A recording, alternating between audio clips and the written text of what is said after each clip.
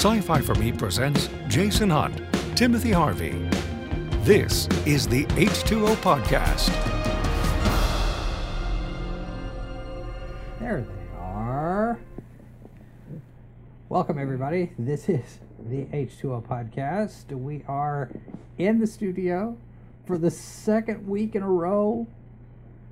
I'm excited. My name is Jason Hunt. And I'm Timothy Harvey. And this is 3:31.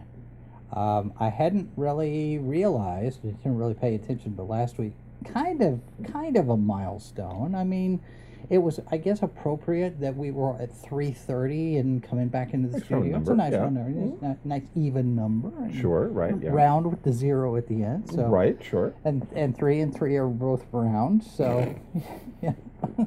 Okay, yeah. Stop me if you've heard this before.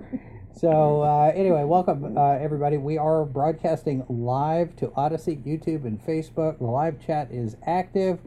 Let's see who we got in there. I see Dave. I see Mazers. I see Dave Mazers. That's it. So getting there. It's all right. It's early. People are still getting used to the new day and time, I'm sure. And of course, we've got other streams that are going on right now, other channels that are live at the same time we are. So it's the way of things. It's the way of things. So if you're watching us in replay, if you're in Memorex mode, that's fine too. You can still leave a comment. And welcome. And of course, we've always got the email address where you can send us thoughts. h2o@scififorme.com. Now, you may notice that I'm fidgeting with this little fidget widget in my hand, right?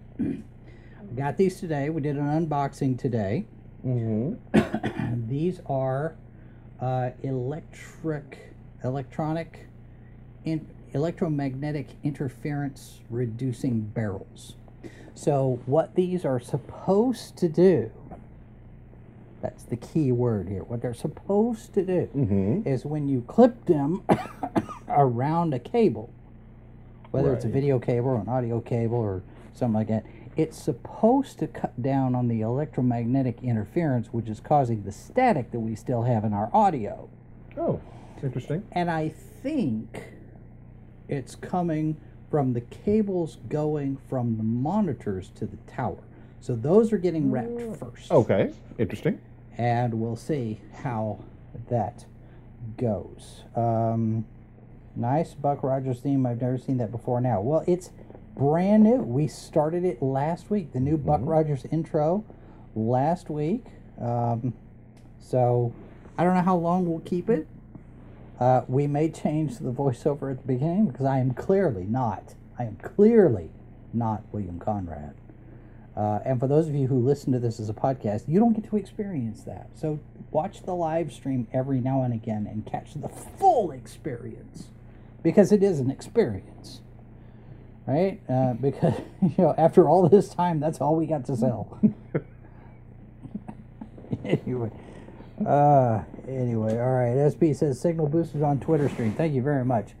It's always good to do that. And also, I've been toying with the idea, and I don't know about doing this or not, but since we're pushing the Discord server and trying to do more with that, and we've got the Twitch, and we're going to start doing a little bit more of our Twitch streams this year, I've been just noodling a nugget of an idea to do a pre-show stream somewhere, whether it's on Discord through one of the video channels or audio channel or whatnot, or if it's on Twitch where we just throw a camera up and my shot is very, very bad.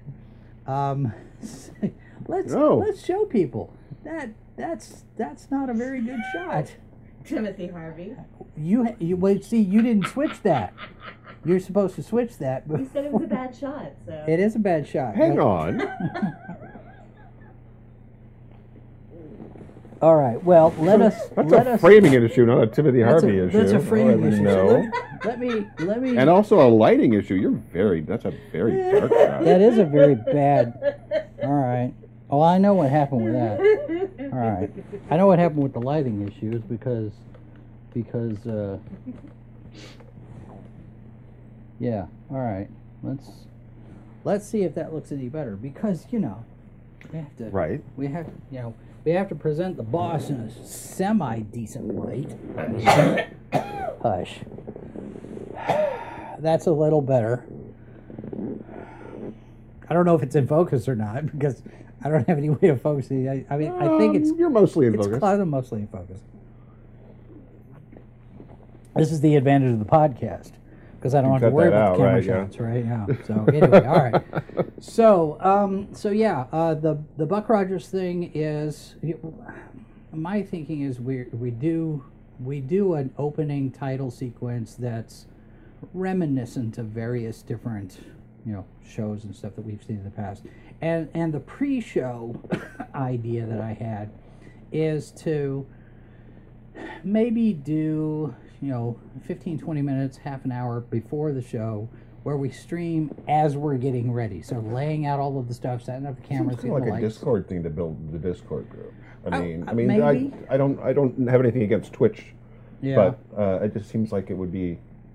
I mean, I maybe would, Twitch is the we way to go, need to but figure out the camera stuff, because once we have OBS running, all of the cameras are committed to the OBS software, and, Right, they're captured there, and so we would have to.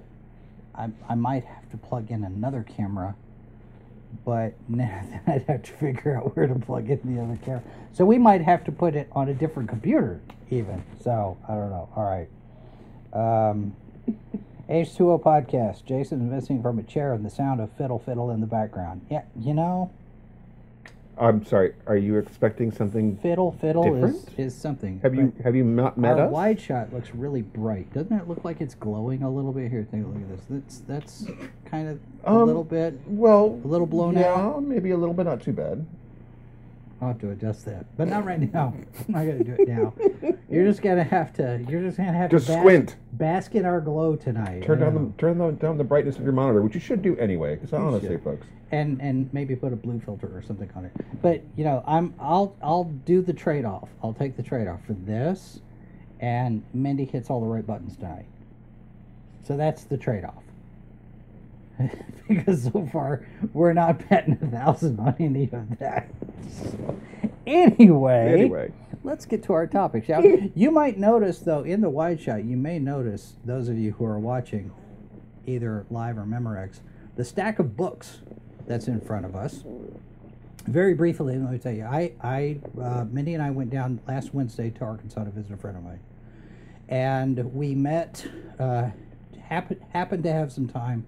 We met R.J. Carter from Critical Blast. Mm-hmm. He and I do the Blast from the Bunker collaboration show that we do every while, and he introduced us to a used bookshop down there in Northwest Arkansas, and I spent much more than I should have on all of this stuff. And I'm not going to go through all of it, but there's some James Blish in there, there's some Theodore Sturgeon in there, there's some Heinlein in there, there's a V book, there's also this hardback that's down here on the bottom. Mm-hmm. There's also the Mutiny on the Bounty, the William Bly's account. Right. Not the movie version story. Right, But yeah. the actual journal thing. But this book right here is a collection of a lot of different things: fiction, biblical history, American history, music, art, poetry. I mean, there's all sorts of stuff. 20,000 Leagues Under the Sea is in this book. Published in 1894, and it was only $24. I was like, no, that's so. Oh, and you know what else I got? I unboxed today. What? I should show them. Go get Too it. much. I will go get it. Excuse me. You vamp for a minute. I'll be right back. I was a used book dealer for 5 years, and then a retail book dealer for 10, and then a used book dealer again for a year. I love used bookstores. It's actually how I got the job. The first used bookstore job was that I was a regular customer. I spent so much money, I was always there, that when the lady who ran the store was expanding and moving to a new location, it was like, you want a job? I'm like, Well, yes. and I've told Mrs. Voss that the retirement plan or the second career, as we're depending on how things go the next 4 or 5 years, is a used bookshop with a coffee shop in it, because used bookstore, you gotta have some coffee. If you want an example of, here's what you do: you take a brief pilgrimage to 2 bookstores, one in Lawrence, one in Manhattan. Same company, Dusty Bookshelf, the place that I used to work. The Lawrence store obviously is closer, but the Manhattan store is new. There was a fire a few years ago, and so they completely remodeled the whole thing. Luckily, they were in the process of remodeling anyway when the fire hit, so in terms of stock, there wasn't as much loss as there could have been, because a lot of that stuff was actually moved out. But the Lawrence store, if I had stayed with the Dusty Bookshelf for a year longer, yes, I would probably be the Lawrence store manager. Wow. But, oh well, that's life. But stores are great. They're fantastic, and they're a great example of how to run a used bookstore extremely well. There is another one that I would recommend just to check out. I've never been there, but it is the oldest science fiction used bookstore anywhere in the country. It is Uncle Hugo's in Minneapolis, which is not in the same place as it was all these years because of our Summer of Love. In 2020, it burned down along with Uncle, the mystery one next to it. I just went blank. Okay. Mystery, right? Well, it's the same company, So you got Science Fiction Hugo, named for Hugo Gernsback, right, of course. The mystery one is named for. It's not Edgar's, is it? I think it is, but I'm not sure now. But if you're ever in the Midwest, folks, my old boss, Diane Meredith, really is just an absolute genius when it comes to used books. And it was one of the hardest things to realize when you get into the used book world and then in the retail book world. And the bookstore that I moved to Kansas City for, I ran the Johnson County Library used bookstores. And if you love books, one of the most amazing things is to work in the book world.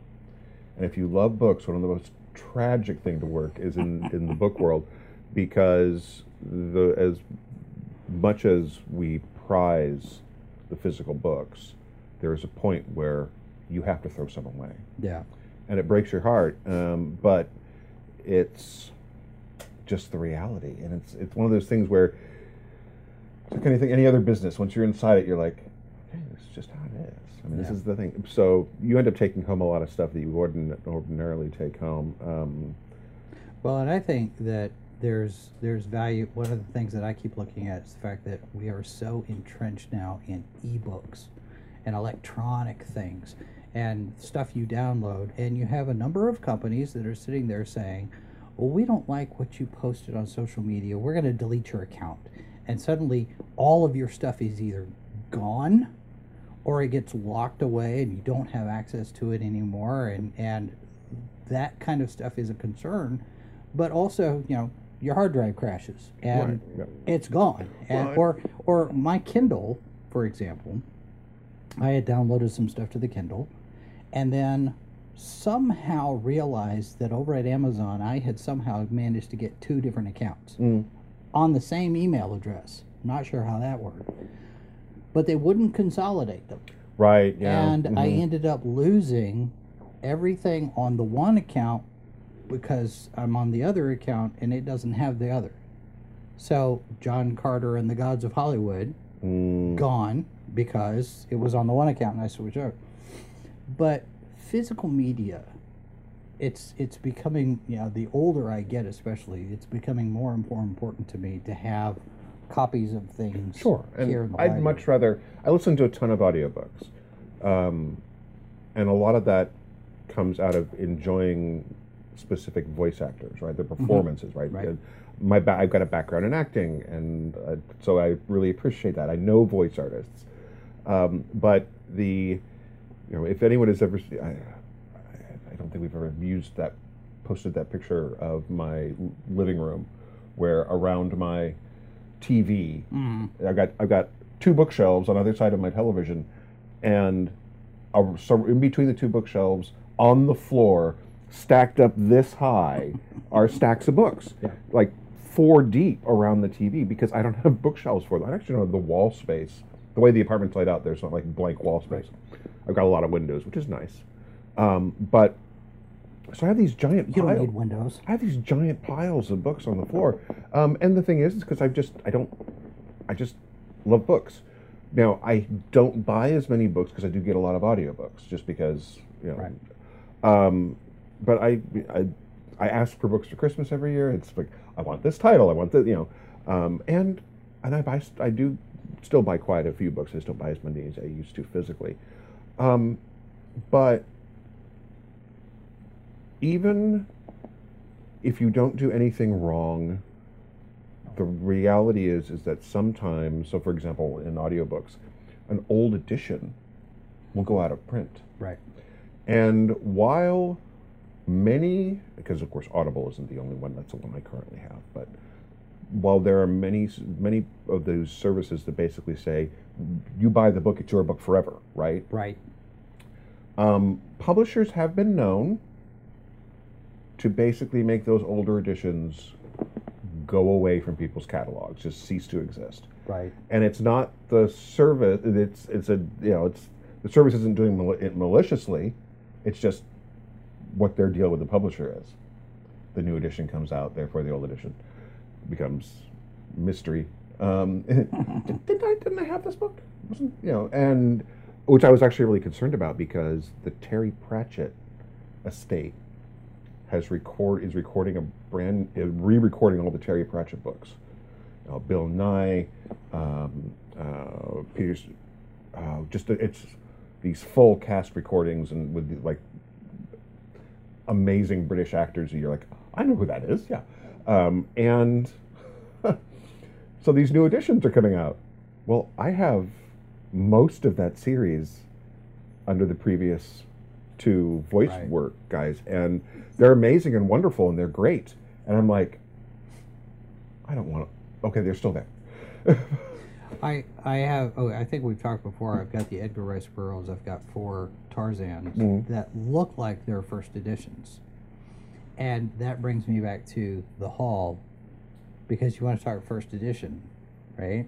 There was this movie in 1983, and this movie in 1983 went through a title change.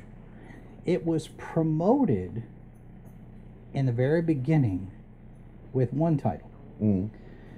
And then they had to change it, because there was another movie that was coming out that has a similar type of title, both of them involving getting back at somebody, right? And they were both Star franchises. You had Star Wars, Revenge of the Jedi. I don't know, some of us of an age that will remember this. Sure, yeah. The poster, you saw the poster. Saw the poster. And there was this Star Trek II, The Vengeance of Khan, which was coming out, and they do too similar, so we got to change it. And George Lucas was like, well, Jedi don't really go for revenge, so it's kind of a dark side thing, so we're going to change it anyway, right? So you had, when it was released... And in truth, it is a better title. Yeah, it is. So you have Return of the Jedi, and you have The Wrath of Khan. Right. Neither of which ended up using a revenge anything. And in both cases, the titles, I think, are improved. Yeah. So I'm on Facebook, and I'm just scrolling through last week, and there's this collectibles outfit that you go into the antique stores, they do all the consignment stuff. I'm selling this over here, you're selling this there, and there's there. So they've got these photographs of various different Star Wars things in this cabinet. I'm looking at all these things, and I notice, wait, what is that? What is it? Pinch it open, right? Because you got to look. Right, sure, of course. And Mrs. Boss is going to jump in because she's going to make the accusation that I squealed. I did not squeal. You squealed. I did not squeal. I did not squeal. It's number 3 on the board. I already did that. Okay. It doesn't have an on-off switch. So it's just, I don't hear myself. Oh, well, I don't know what to tell you then. I mean, So you squealed, and then so what? he squealed I did not. Anyway, and jumped up and anyway, down. I didn't jump up and down. I jumped a little bit because I was startled. I was Little like, bit, my- I haven't seen. My plants All right. even stood up. So- They were scared of me. So here's what we found. Here's what I found. It's a patch. And you'll notice on this patch what it says. Mhm. It says Revenge of the Jedi on this patch. And I just about hit the floor. Because the only marketing material that I've ever known to exist that had that title was the poster. I have a vague memory of a hat, but I'm not sure if that's. I'm wondering if this is from the hat. Mm. Maybe. Dave says he's got 2 of those. Fine. You do a show then. I'm kidding. But yeah, this is I'm like, is this authentic? Mm. Because you could get reproductions Right, and stuff sure, every now yeah, and again. I mean, there's reproductions of the poster that float around all the time. Right, yeah. Everybody's got posters. No, this is a reissue. It's not an original. Right. But this, just looking at it, it's been pulled from something. Mm-hmm. This looks like it could be the real thing. And I was excited to get this because cool. it's like having E.T. and a Saurian brandy bottle. Only it's less only- likely to be in a landfill. Yeah. But I was really surprised I saw all that. Okay. So anyway, That does actually somewhat connect to our topic, yes, which we are getting to. I have figured out why we do this. Is to give people enough time to get in here that they don't miss any of the important parts of the discussion where we actually get on topic 20 minutes into the show. Either that or we're just really old and we ramble around and we don't know what we're doing. And We do know what we're doing. We're rambling for 20 minutes. So we used to have a show called Trailer Park. Yes. And we might bring it back. And there's a whole bunch of genre stuff that is coming out. And 2023 is potentially shaping up. We'll see what the actual films are like, right? And TV shows in a couple of cases. Shaking up to be a pretty strong year for Yeah, some genre stuff. it does look a little bit interesting on some of the stuff. I'm intrigued by Jung Yi. I have not seen that trailer yet. It is a futuristic dystopian battle droid robot type of thing. So basically, you have in the future, a lot of humanity has gone off-world into orbital facilities to save humanity type of thing, right? And there is a combat veteran, and she's like unparalleled skill, best of the best type, elite soldier. And most of the war is being fought against robots, mechs, and the Boston Dynamics stuff. Right, sure. And she gets killed in a mission. And so they copy her brain engrams, and As you do. as when her daughter gets old enough and is a scientist and there's part of the project, well, what they do is they build an android of Super Soldier Mom and put Super Soldier Mom's consciousness into the template android. Right? Now they got all these copies. Right. Right? Well, template android mom is conscious, is mom. And daughter finally recognizes mom and realizes we're torturing mom and helps her escape. So now mom, the android, is being hunted By by herself. moms, the copies. Oh. It's rather interesting. I think Yeah. it's a Korean. Yeah, I can't remember who's the team behind that, I think, is Yes. Now the real star of the show is here. We can start. Okay. Right. Sure. Right.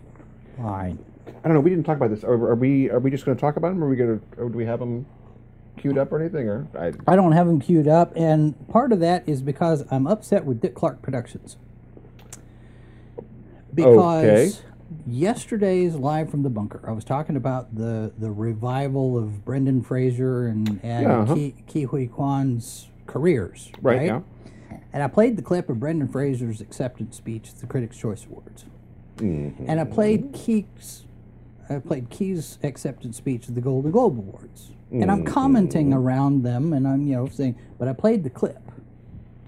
And this morning I wake up to find not only has that video been demonetized because of a copyright claim, it has also been blocked worldwide from anybody seeing it because of said Well. copyright claim, and it's from the Dick Clark Productions.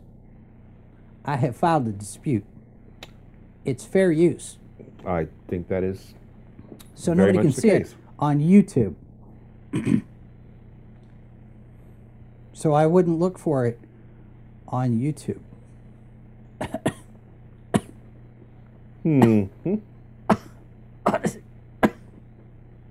Anyway, so no, I don't have any of the trailers queued up. But Jung-E looks pretty good. This is from the folks who brought you Train to Busan. Yes, Train Yeah. to Busan. So this is the director of Train to Busan, and It looks pretty intriguing.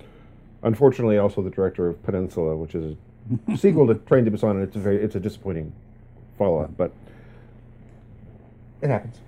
There is, They keep threatening us with an American Train to Busan. yeah, It's I keep hearing supposedly about that. happening, and I'm like, Pre-production. I mean, okay, it could work, but we already have Train to Busan. Just watch Train to Busan. Yeah, It's an excellent foreign film. just watch Akira. Yeah. Don't remake it. Right? Every opportunity, I will say, don't give us any Watch live the action original. Akira. Don't do it. Don't do it. Don't do it. All right. So, so the other one. Now, there's a number of these we've got Right. in here, but one that I definitely want to make sure that we talk about, because I was not at all contemplating this movie because Barbie. because The trailer. it didn't look like anything. It's Barbie. It's a live action Barbie movie. I was like, that's not in our wheelhouse. That's not Well, genre. We're not the target demographic.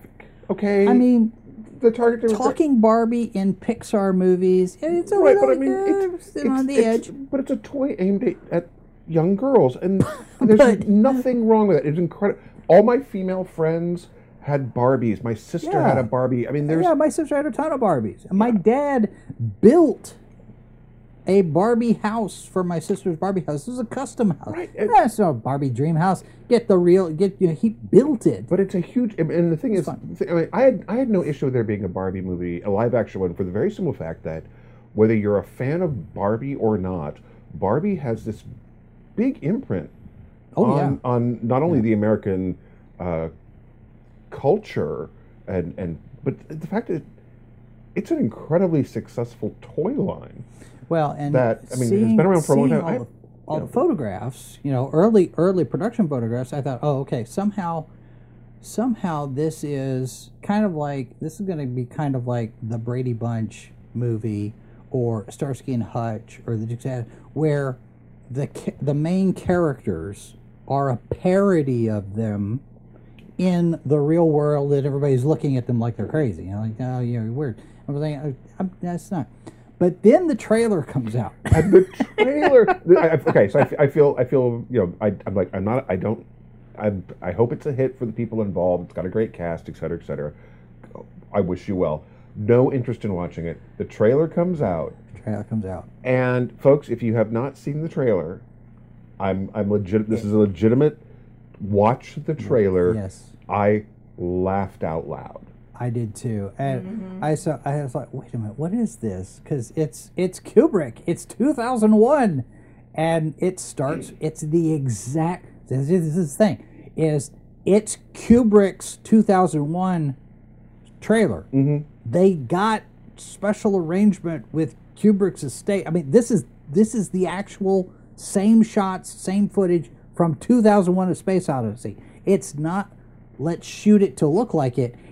This is the footage from 2001 that's in the 2001 trailer that's now in the Barbie trailer. And then let's just digitally replace the apes in the front with the little girls playing with the doll, and then suddenly, ba-bam, there's this giant Barbie doll as the monolith. And it's the first Barbie. It's the 1950 whatever Barbie in the black and white swimsuit, right? We had that. And I thought, oh, this is brilliant, because it's very meta, because Barbie did kind of the same thing with those dolls and toys that the monolith did to the apes, right? Yeah. Changed everything, because now you don't have just the baby doll, you know, and you can play house and be mom. It's here's Barbie doll that can be astronaut Barbie and zoologist Barbie and veterinarian Barbie and business owner Barbie and hair cutter Barbie and, you know, dog walker Barbie. Yeah. Anything you want Barbie to be. Anything you want Barbie to be. I even have in the collection. Yeah, there's a Star Trek Barbie. I have the Star Trek Barbie and Ken, still in the box, and mint in the box. The box is not mint. And there's just something about this trailer that is just so. If you're a little kid going to go see this movie, this trailer isn't actually aimed at the kids. It's aimed at the parents who were going to take the kids. Yeah. It is slick marketing, and after you get this big thing where I'm literally laughing at just how clever this is, it goes into what you probably are going to expect from the movie. So this bright Technicolor, very, very much what you would expect from a Barbie movie. Barbie girls living in a Barbie world. But the thing is that I still don't know if I'm going to watch it, but I'm a lot more likely to want to watch it now than I was before I saw that trailer. I am too. And that is a really interesting thing, because you get preconceived notions about a thing, right? Whether it's because you heard it was good or heard it was bad, or it just doesn't necessarily appeal to you because it's not your thing. But every now and a lot of times a trailer can come out, and it doesn't matter if the trailer is amazing or it doesn't matter if the trailer is bad. Yeah. If you want to see the film, the trailer's being bad, you might sit there and go, the trailer, that doesn't tell me anything. Or unless it's a trailer that tells you everything, and then you don't need to see the movie. In which case, go back to the 1980s, and where you would basically get Star Trek: The Motion Picture is a great example of this trailer is almost 4 minutes long. I've just watched the movie. You guys given me and the thing is that you go back and you watch that trailer, it is the entire movie in 4 minutes. But anyway, mostly. Anyway, but the thing is that this is a really effective trailer in the fact that I might actually watch this movie now. Now, let me point out, SB says if Kubrick was alive, he'd sue. Kubrick's estate signed off on this. Now, whether or not Stanley Kubrick would sign off on it, that's a whole other story. But Kubrick's estate signed off on it, as that's my understanding. Did Kubrick have daughters? Because if he did, then at some point, I guarantee you they had a Barbie. Oh, I'm sure. And he might have sat there and went, "Oh, I love this idea."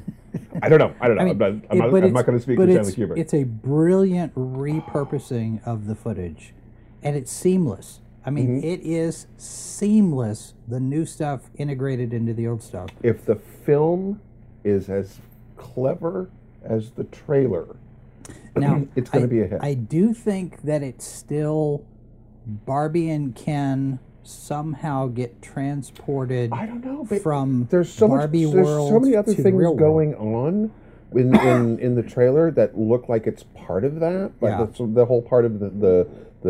But it might not be.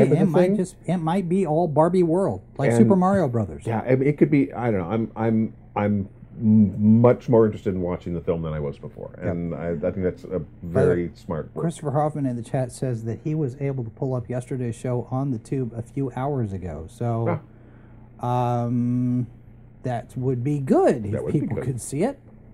I haven't gotten any notification that the claim has been released. So, And So, yeah, yes. just because the estate decides that it's okay doesn't necessarily mean that the actual filmmaker would be, because Right, you know, right, right. you Of look course at not. what's going on with Tolkien, and I think Robert says that with that, and I don't think that the Tolkien estate actually completely signed off on Rings of Power, because they didn't really start moving forward on production of Rings of Power until after Christopher died. And the rest of the family, as my understanding, the rest of the family doesn't care. Christopher was the torchbearer. He was the one to, the custodian of the lore, as it were. And when he died, that's it. There's really not anybody else in the Tolkien family, I'm given to understand, that cares as much. Let's just make a fast buck, I guess, or whatever, because I think there's a nephew that's very mercenary in his thoughts about the whole thing. But the other thing with Rings of Power is they had a Tolkien scholar, somebody who was connected with the estate, Right. and he quit or was fired, depending on which story you hear. So Rings of Power does not carry the cachet of being approved by the family, by the estate, the way this trailer does for Barbie. Right. Yeah. So just putting But that yeah, out I'm there. just saying, whether you intend to see the film or not, check out the trailer. It's a great example of very clever marketing, and the folks behind the trailer should be commended for just really. Again, I don't know if I'm going to watch the film, but I'm a lot more likely to now. I am too. Now, Mazer says there would be an entirely other conversation whether Tolkien would have entertained any motion picture approximation of his books. Like, if Tolkien were alive, would he let any movies be made? Point of fact, Tolkien was alive when the animated thing went. So, and I don't know what he thought about it, but It's kind of like, would Frank Herbert want the spin-off novels? some of the early ones went off of Frank's notes. There's a gray area. To a degree. There's a gray area. Because the Dune Encyclopedia Yeah. and the material that was published after Frank's death, wildly contradictory. Well, and then you've got like Anne McCaffrey's family continuing with the Dragon Rider stuff. And that was one of those things where Anne brought her son in 5, 6, 10 books Right. Yeah. before she passed, and then now her daughter is doing a couple of the books as well. So you have that continuation. That sense of continuity is a lot Yeah. stronger, as opposed to, say, the Rogers of Lasny, where it's like, I don't want anyone else to do it. And the publisher published more anyway, and everyone's like, but we're not reading those. Yeah. So that Anyway. that is another that is That's a whole tough other one. discussion. All right. Anyway. So let's flip to, because another trailer that came out that has me thinking I might want to watch something more than I was going to is the new Ant-Man trailer. Okay, so I am an Ant-Man movie fan. I know they're not the big glamorous movies, but I've enjoyed the first two entirely. I had a He had 2 daughters and a stepdaughter. 2 daughters and a stepdaughter. There we go. So he definitely had some Barbie stuff going on in his life. That's interesting. Right? It's a signal. It's a signal. It's a sign. Get out. Get out now. Quit while you're ahead. Yeah, the Yeah, now, and so I really enjoyed the Loki series, and Jonathan Majors shows up at the tail end of that. Spoiler alert if you haven't seen it. As it was okay. I It's all right. enjoyed it. Okay. And you're allowed. I know. And I thought Jonathan Majors' performance at the end is so not what I was expecting from him, because my only real experience with him was in Lovecraft Country. And he's great in that. He's done dirty by the ending, but it's okay. And so I thought it was a very bold move for them to sit there and at the end of the series go, we're going to give a guy basically a 20-minute speech and then let him run with it. And because he is a very dynamic actor, and because he turned it into a performance, Right. it works a lot better than it could have, and I really enjoyed it. But so him being revealed as Kang, and of course, if you're a Marvel comic fan, then you know that Kang is only one of the titles that this entity has carried, and I'm like, okay, I'm on board with this version of Kang, and so really getting that into this and making him a real antagonist for Scott Lang. Yeah, and this trailer does a lot more to establish that we've got a bigger and somewhat darker story than you might have expected from the first trailer. Because the first trailer is still, all you're missing is Michael Pena's, your rehash of everything that's come before. Although I still want to see that, Michael Pena narrating everything that's happened in the MCU, except She-Hulk. But I actually enjoyed She-Hulk as well, so there you go. That doesn't surprise me. All right. It's a lot closer to the comic than I stopped at 3 episodes. I thought this is the dumbest thing that Marvel has done so far. No, it's not the dumbest thing Marvel has done so far. But there was the whole decade of the '90s, folks. Trust me. Well, Marvel did a lot. Marvel Studios, the current Marvel. They Studios. also sold a lot of their rights. So I'm talking about the Marvel Studios. It's not the dumbest thing that Marvel Studios has done so far. But anyway, I quite enjoyed it. So if you did too, that's okay. Nothing wrong with it. And it's okay if you didn't like it either. But I personally, the last episode of that series could have been pulled straight out of the comic book. If you say so. And of course, the guy who wrote those comic books said he loved that episode. Dan Slott is a bonehead who has terrible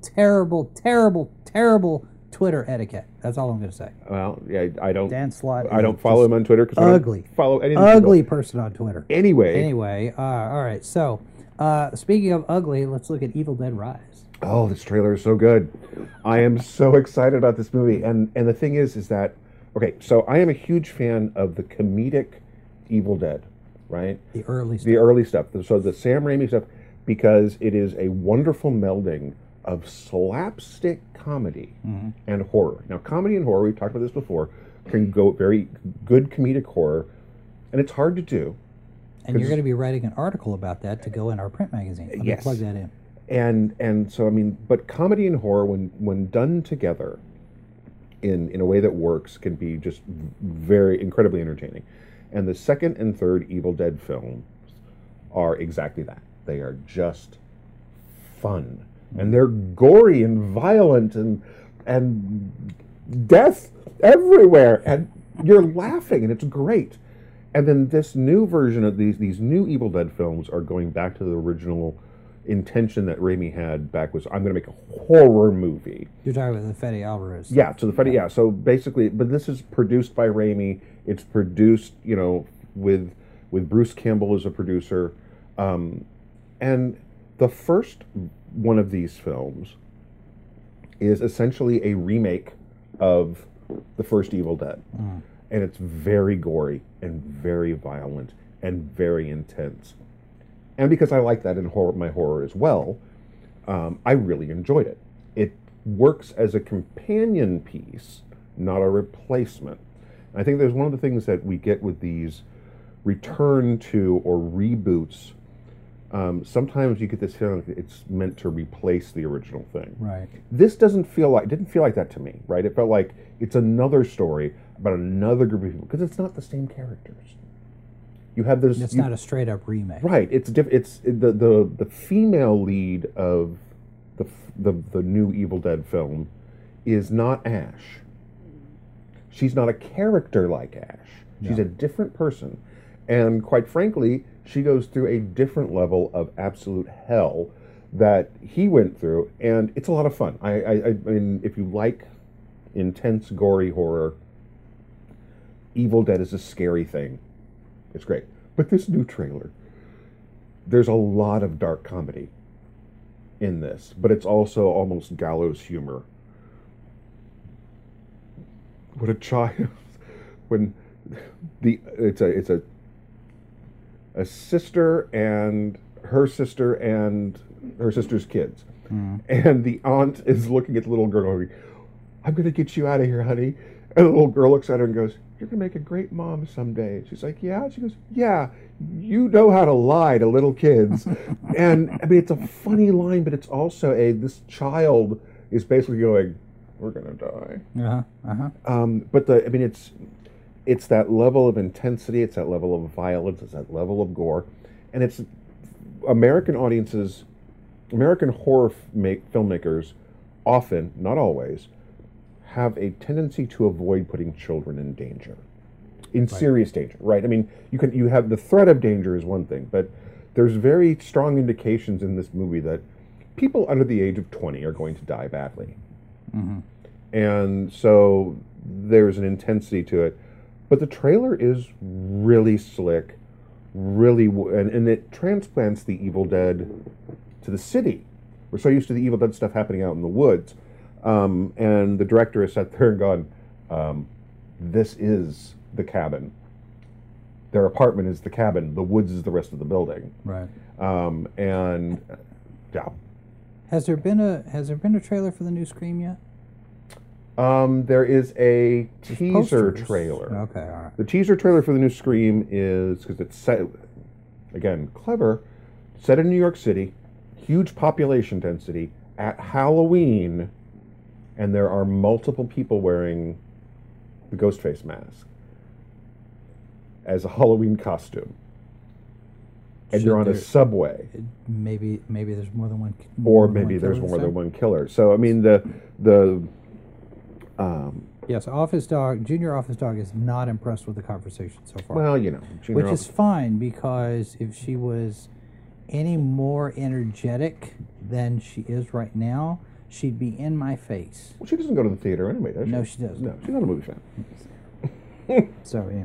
But yeah, no, it's a very solid, very creepy trailer, and it looks like the performances are going to be very. There's always been a level of dark humor that runs through the Deadites, which is the possessed, not necessarily dead characters. There's an outside chance that you see the mother has been possessed. There's an outside chance she might live, because just because you're possessed by a Deadite, they can leave you, and you know, of course, your body might not be in great shape when they leave. And there's a chainsaw. Or your hand. Chainsaw in this movie. So yeah, it looks like it's potentially, again, trailers there are entire studios that it's their job to make you a trailer. Except now, we can sue them if they lie to us. Potentially. And That's going to be such a weird thing. the thing is, that all it's been allowed is that the court case can go forward. If you're not familiar with this, well, I can't remember the name of the actress. So there's an actress. Anna de Armas. Thank you. Anna de Armas that's was right. supposed to be in a movie. And She's she got supposed to be in a cut from movie, and they cut out her. She didn't have a big part. They cut out her part entirely, and the people. There's like three guys, and they're suing the studio because Anna de Armas is still in the trailer, But not in the movie. not in the movie. Now she is not the main character of the film. She's just in the film. Yeah, So Their it has been contention allowed to is- go forward. because it's false advertising, is what they're claiming. Well, and the thing is that that's why it is allowed to go forward. Is that if you define it this way and that way, and which means it needs to be settled as a matter of law. Yeah. Now, Can you imagine the Supreme Court hearing a case over movie trailers? What will that do to J.J. Abrams' career? Because J.J. Abrams lies about everything. Russell T. Davies lies about everything. well, the thing is that Russell T. Davies, he's lying. And I know, and but- that would be his defense in court. Is that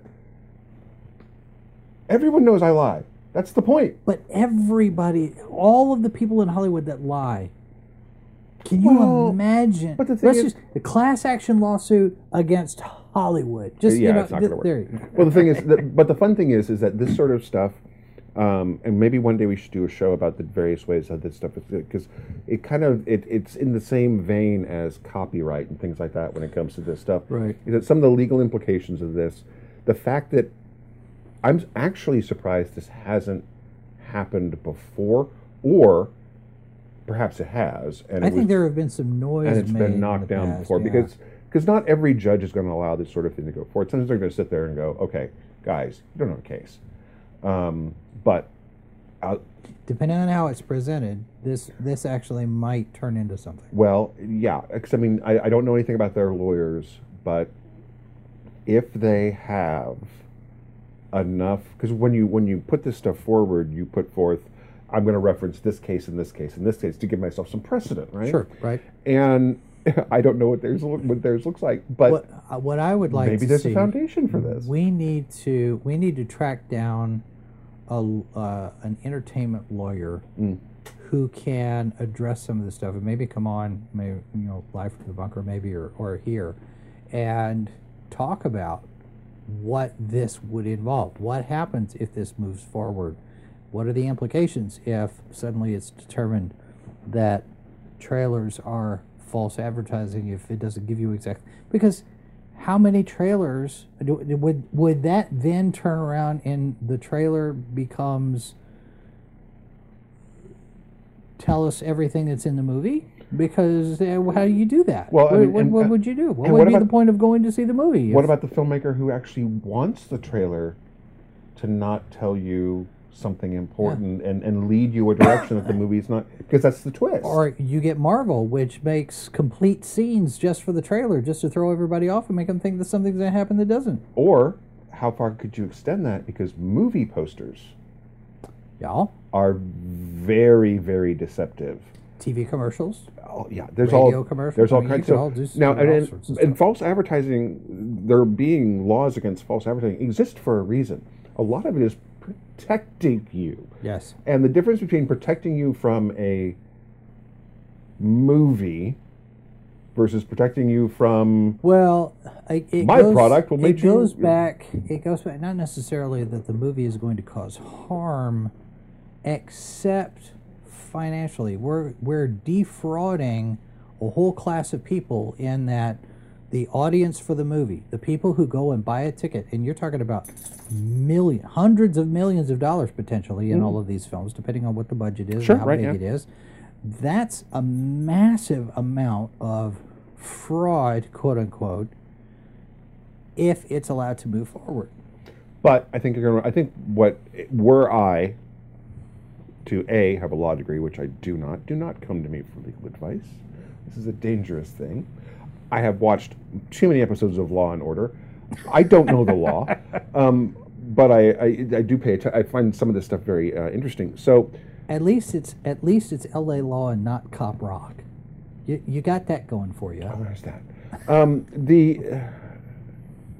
The likelihood of it succeeding ultimately, I think, is going to fail on the very simple fact that the process of producing a movie involves cutting things out. Yeah. And because you shoot 4 hours, you shoot a lot more than 4 hours to make a 2-hour movie, but I mean, you have, 5 or 6 or 7 hours of story Right. that is often cut down, often to the detriment of the story itself. But Well, and let's say you get really, really, really technical with it, and this particular angle, this particular camera angle, is in the trailer. Right, The yeah. scene is there. The shot's there, but it's a different camera angle, or it's a different take, or that kind of thing. I mean, you could get really, really, really. so I think nitpicky with it'll this. be it's entirely possible that the judges ought to just go forward just to sit there and say, this is why it can't be that way. Yeah. Expecting that these people are going to lose, but also going, you know what? Maybe this needs to be on the books as a law. And that's sometimes that's why a judge or a prosecutor or a defense attorney or a judge will even have a case happening, is that we need to make sure this is actually on the books as a law, because its impact going forward could be problematic. Yeah. So, horror comedy. We've had somebody ask about this particular one, Renfield. Okay, so when I first heard it is a fun trailer. When It's not what I expected at all. of Nicolas Cage playing Dracula, Nicolas Cage, of course, having this resurgence in his career, Yeah. which is great. For all the problems, his Mandy and Color Out of Space, for all the problems that the director of Color Out of Space is running into right now. Oh, there's another story we'll get into one of these days. But he could be going to jail. The idea of Nicolas Cage playing Dracula was kind of like, yeah, sure, of course, it's Nicolas Cage. Why not? And then I saw photos from it, and I'm like, yeah, okay. I saw. I think I know which particular photo you're talking about. He's out on the street in that bright red, and it just looks goofy. It does. But it's like Batman '66 goofy. They're like, wait a minute, what kind of movie are they making? And I'm like, okay, sure, but it's one of those things where it's, again, first impressions. You get an idea of something, and right. Trailer comes out, and it's funny. It looks legitimately funny, and Nicolas Cage looks legitimately creepy and funny. And I thought, yeah, that trailer. Nicholas Hoult plays Renfield. Now, Renfield, interestingly enough, I was having this conversation with Dustin, and Renfield is a very tiny character in the book. Yeah, he doesn't have a lot to do except at the beginning. Become a popular character because of the film versions of Renfield. I mean, you've had Tom Waits play Renfield. Yeah. I mean, but they've exaggerated the whole bug eating thing, and here they lean into it too, and they like give him superpowers, but it's this whole my boss is terrible. I know. It's just like wait a minute. What movie is this? What are we doing here? And the misunderstanding, because it's a self-help group where it's like, but it looks well, the best, I don't want to say the best part of the trailer, but a notable point in the trailer is toward the end, when right before the reveal, right, is this, and the door opens, and it's, am I allowed, is this where this is me? I was like, yeah, come on in. And Renfield's like, no! Because that's the vampire lore. Because if you watch The Lost Boys, they're very clear on this. Vampires cannot, may not, must not, shall not enter a building unless they're invited. Right. And it's nice to see this kind of, it's just a moment. But it's like, yeah, sure, come on in. And Renfield's like, no, wait. Yeah, it looks like it could be a lot of fun, and if the level of comedy, the whole film is level, there's a lot of wordplay, and a lot of. Did you just say the thing I think you said? Kind of feeling, did I just see you cut off a guy's arm with a serving tray? It's all in the wrist. Yeah.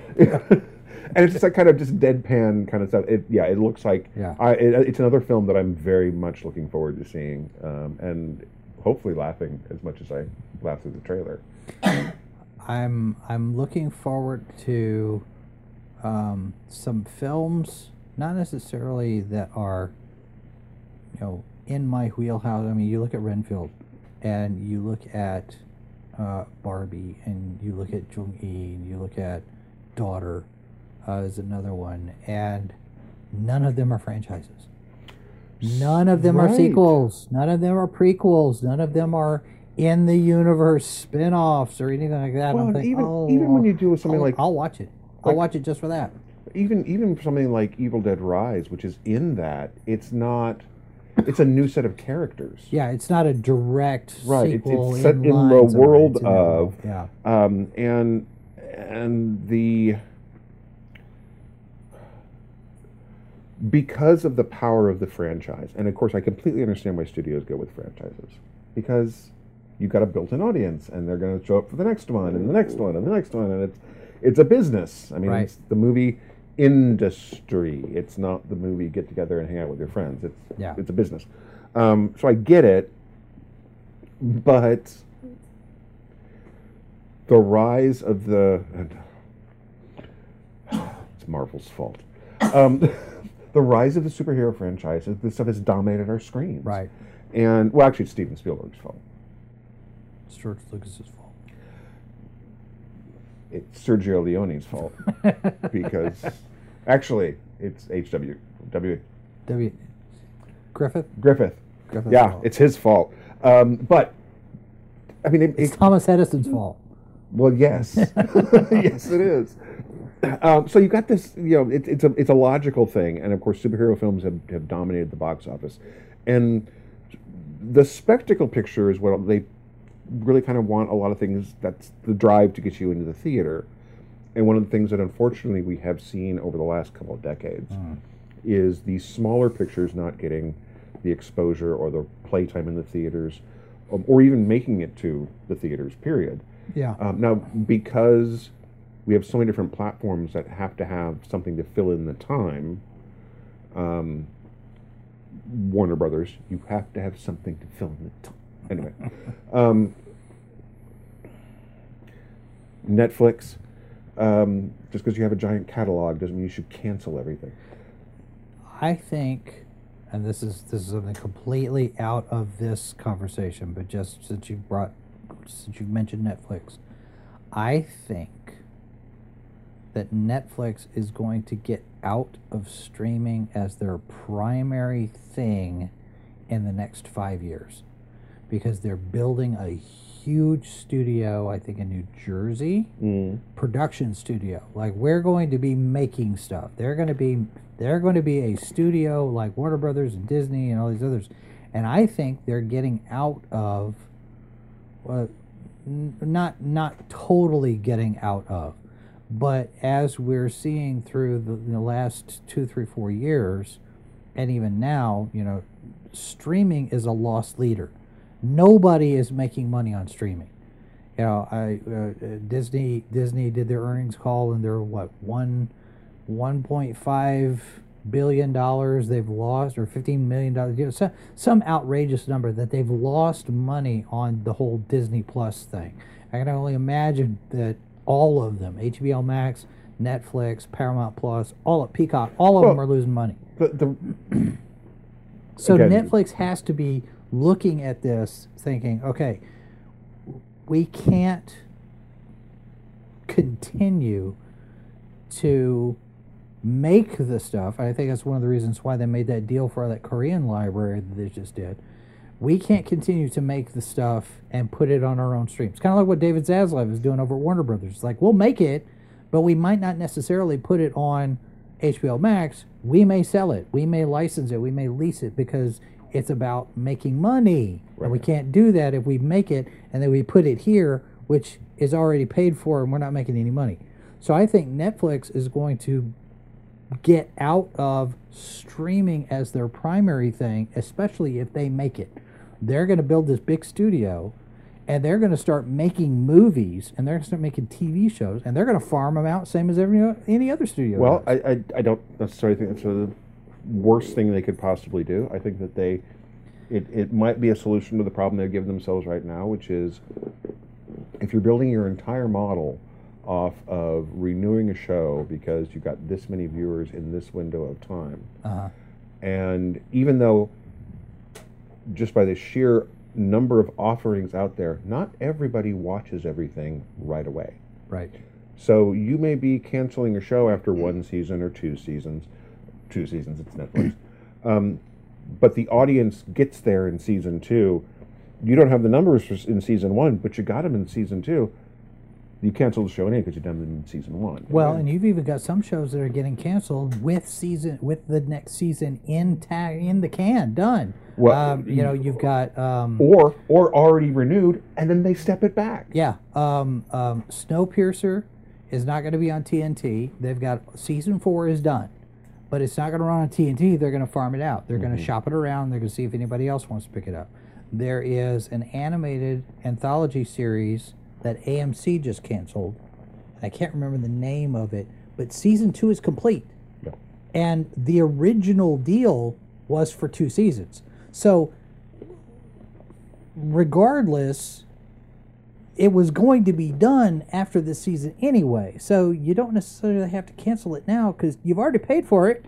Right. Might as well run it and then run out the clock. But I'm have a really hard time believing that every one of these folks thought that they were going to get unlimited exponential growth of viewers forever. Yeah, That doesn't make any sense because surely someone sat there and went, that's not how there's X number of human beings on the planet. I think. Therefore, you got to cap out at some point, buddy. Yeah, I think what they saw was the initial success of Netflix that killed Blockbuster. And everybody went, "Oh, this is the next thing. We're all going to be streaming and we're all going to be online and it's going to be different from cable." And then it turns out not to be very much different from cable. Well, I mean, look, Blockbuster's an excellent example of the next technology coming along and replacing it. Folks, They didn't adapt fast enough. Netflix is the next technology. There's going to be something after Netflix. Netflix is also the next Blockbuster. Exactly. Yeah. So it's going to be one of those things where it's just going to be, all of these things are going to, there's always going to be something new coming along. Yeah. It's not going to be VR. No. Although there's that Eli Roth thing, that VR thing, we just got a press release on that they're going to be doing the Meta VR TV production that Eli Roth wrote. Right. I mean, I'm not saying there's not a place for it. I'm just saying that the idea that we had in the 90s 3D. that we were all going to be, in these VR worlds. There were X-Files episodes, for crying out loud. We're in the virtual world and we're playing holodecks. Holodecks. Right. Holodecks. And the thing is that the technology does exist to do some of this stuff, but it's expensive. Yeah. It's outside of most people's price range, or more comfortable. I mean, it's not I'm not going to spend. I got other things to spend that money on. Yeah, I do too. Rent, among other things. But the Eggs. Eggs. Yeah. Eggs. the technology exists, but the thing is that it's still awkward and unpleasant, and turns out gives people motion sickness.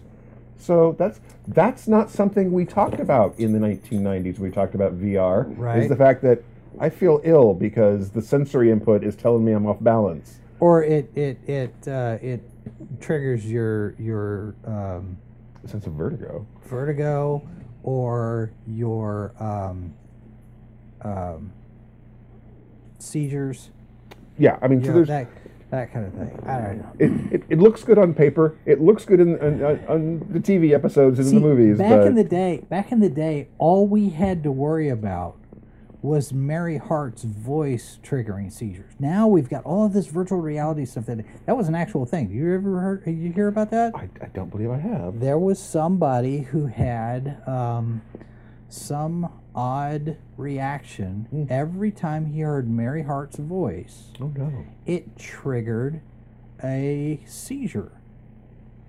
What is what's the condition where you get seizures all the time? Epilepsy? Epilepsy. Yes, epileptic Really? seizure. Interesting. Mary Hart's voice, for some reason. It's got to be a harmonics thing, gotta and be a it's thing, reacting. yeah.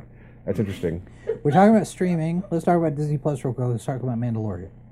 Because I- Mandalorian's trailer came out. We're going to be talking about it on Thursday on the Ranker Pit. Just watched the trailer today, as a matter of fact. I don't know what I think about it yet. I got to watch it again. Okay, so I've watched it a couple of times because a lot of times with the trailer I'll watch it back to back. So I'm like, did I miss something the first time? Right. And it looks like I'm not sure how this is going to come across. I watched the trailer and went, okay, it's a new season of The Mandalorian, Yeah. and that's not a negative. But there's not anything really compelling there yet. So, I mean, there were a couple of shots I thought were kind of cool, and I'm interested in the idea about getting more into, I'm going to Mandalore. Right. This thing. There's some interesting stuff in there, but it wasn't one of those things. And I don't know, with a show like The Mandalorian, do you need to? It has its audience.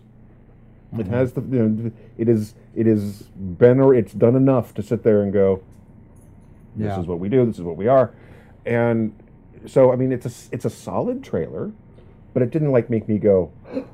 Yeah. I was just like, okay, Right. it's Mandalorian. All right. I think overall, Star Wars and Lucasfilm, because we've got all of the rumors surrounding Indiana Jones 5, but I think I will say the de-aging. I watched that trailer again. It's some of the best de-aging I've seen. not the parade stuff, the face that's Right, not de-aging, that's face replacement. It is good. It is good. It is very good. But here's the thing. What's the one with De Niro? He just did it. The Irishman. The Irishman. That one was not good. The effect is not bad. The thing is that De Niro moves like his age. Right. And this is something that I don't know. I mean, Harrison Ford is of an age where he moves like he's of that age, and that's fine. Here's what I think they're doing. Here's what I think they're doing. I think they're doing the same thing they're doing on Mandalorian with Luke Skywalker.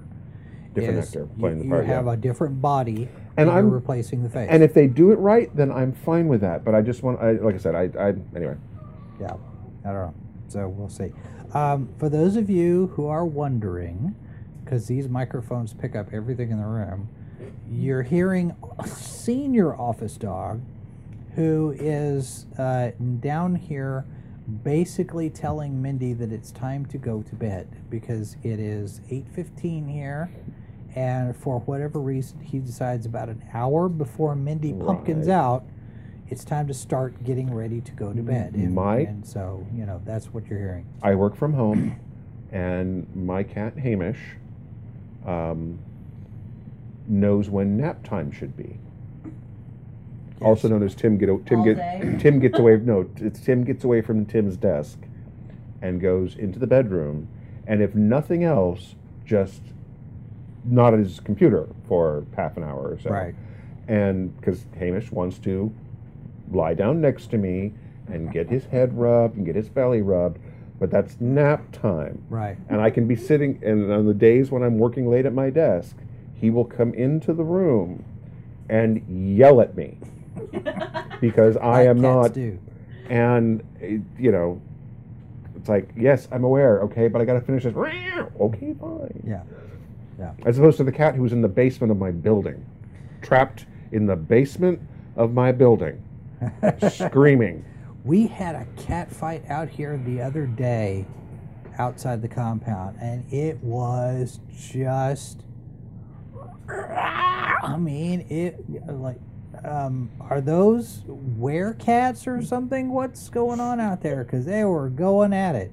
If you don't know, I talked about this a long time ago. Hamish was a cat. My cat Hamish was a little orange cat that was on my porch. And on my old apartment, and I would hear him crying in the night, and I would go out and I couldn't find him, and this went on for a week or so. Yeah. And then came back from I was filming a burlesque show, and I came back from rehearsal, and I found him and brought him in, and he is now a very big orange cat. Yes, very big. He's big. I mean, he's not fat. He's big. He's like this. Ride him around. Fat. Well, he's not fat. They're far fatter cats, but he's big boned. He is. I mean, he's like this long. He's very tall. Anyway, his bones are fluffy, as opposed to Moira, who is still small. Yeah. But so we have a cat out. There's a cat out back of my apartment, and I go out at night and I see this fluffy little gray cat, which is now being fed by, I think, 4 or 5 people in the 2 buildings. Oh. So this is going to be a round little gray cat here soon. But I thought that was the cat that was screaming. And it's not. And I would go out, and the cat wouldn't make any noise. That cat is completely silent. And I couldn't hear the screaming cat. And I go back inside my apartment, I hear the cat screaming. I'm like, what the hell? And it turns out that there's a broken window to my basement, and I presume that's how the cat got in, and could not get back out. Ah. And so I discovered that maintenance guy did not lock the basement door, which is an exterior door to the building. And so I opened the door. Cat shoots out. No. No? I was like, hello? very plaintive. Came up, wouldn't let me pet them, but was like not like running from me. Right. Just didn't want me to move quickly towards them. Sure. But it was a little fluffy black cat with a big poofy tail, and I'm like, how many cats have we got around my apartment right now?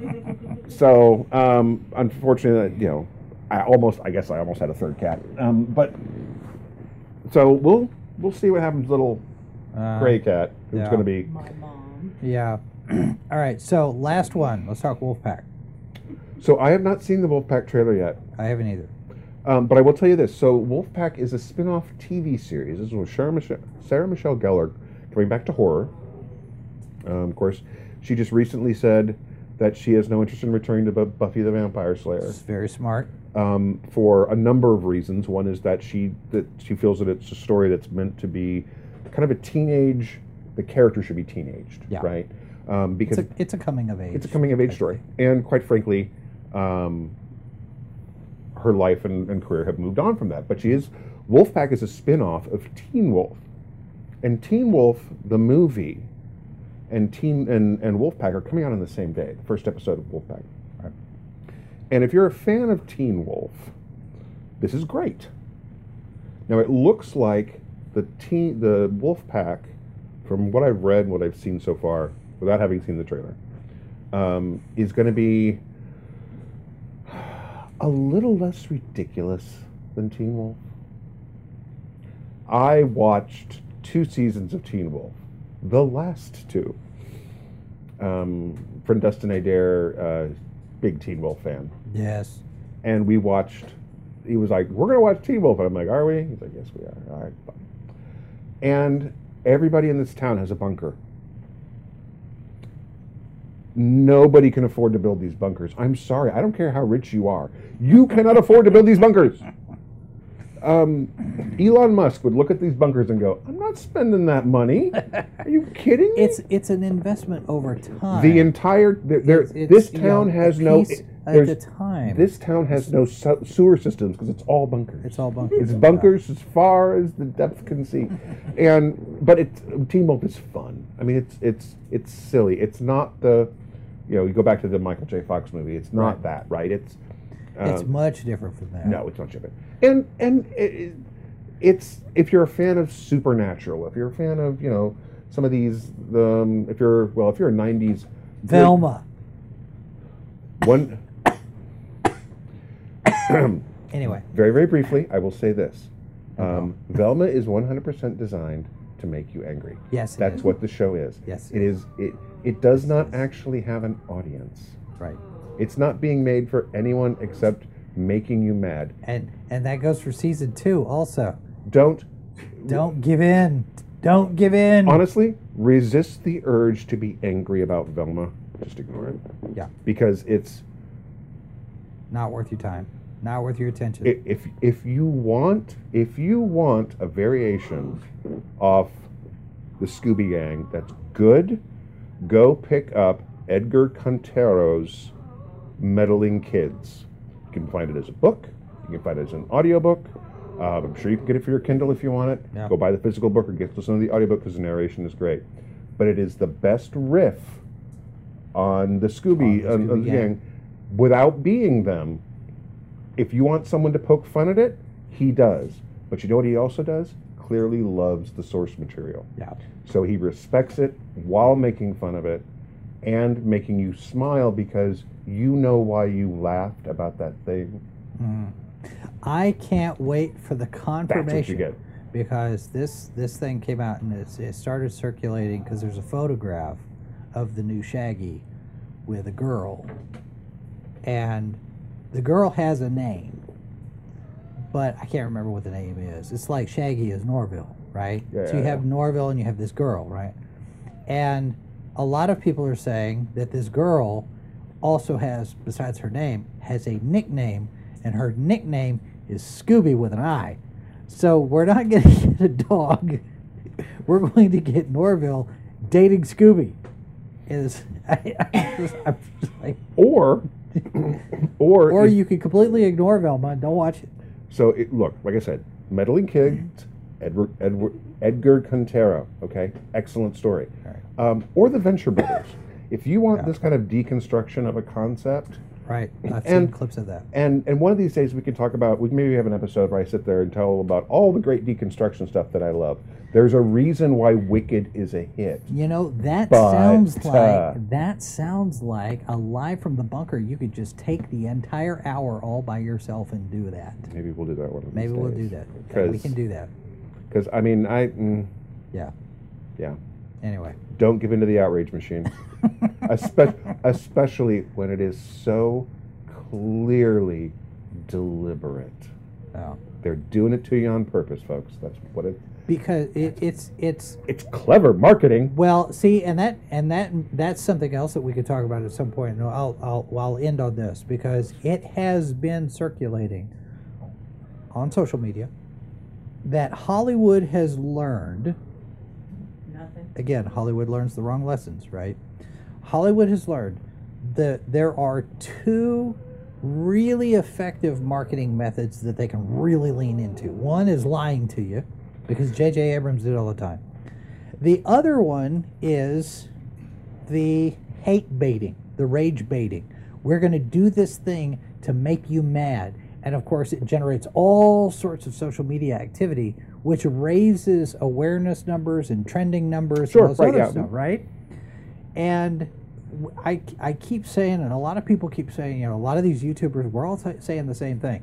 The opposite of loving a franchise, the opposite of loving a show or loving a comic book or loving a book or a movie or whatever, the opposite is not hate and rage. The opposite is indifference. You have to stop caring altogether. No hate watching, no rage baiting, no rants about how bad it is or how much, because all of that attention feeds the algorithms, and that's all they care about. Especially those companies that are getting all this ESG money, and they don't care about profit. Because we got all this grant money coming from the government. We don't care if we sell anything to you now. It's, our money is coming from other places. So we don't care about profit. And we'll just make this thing, like Velma, we'll just make this thing to make you mad so you talk about it. And then, and then we get Batwoman for 3 seasons. Nobody watched Batwoman, but there was plenty of social media chatter about it, and that's all I care about. On that note, let's show people all of the social media channels where they can find us and chatter. And we'll get out of here. Now, in See, fairness, that's- I have not seen any of Velma. I haven't either. I have seen enough of it to have formed that opinion. And honestly, folks, if you watch an episode of Velma and you think we're wrong and that we should sit there and go, You should have Christopher on. He's taking one for the team. Oh, Christopher is taking one for the team. Christopher has seen the first episode, I think. All right. Well, well, you know what? The thing is that, hey, again, you form an opinion without watching a thing. yeah. All Some- right. Let's show our socials. We'll get out of here. So all of these social media platforms where you can find us, all these video platforms where you can find us, the newsletter you can sign up for. The Discord server is active. There are plenty of places where you can have conversations over there about a lot of different things. Very, very, very active chat about what's going on with Wizards of the Coast, D&D Beyond. And They that's kind of apologized. no, they Kinda. didn't. No, they didn't. They said they rolled a 1. Well, they did roll a 1, but Yeah. that's not the only one they're going to do. So No, anyway, no. all right, that's going to do it for us tonight. Don't forget, over on let's throw up some billboards here. On Thursday night, we will be talking about the most recent couple of episodes of The Bad Batch, plus all of the rumors and the innuendos and everything that's going on with the Lucasfilm stuff. And then on, what's the next one that I got there? Tomorrow, we got more Live from the Bunker. And then coming up this weekend, we have new Good Morning Multiverse. So all of that stuff, these are all regular stuff. So join us for all of that. If you are not subscribed, we do invite you to subscribe. Hit the bell, like, share, all that good stuff, because it helps the algorithm.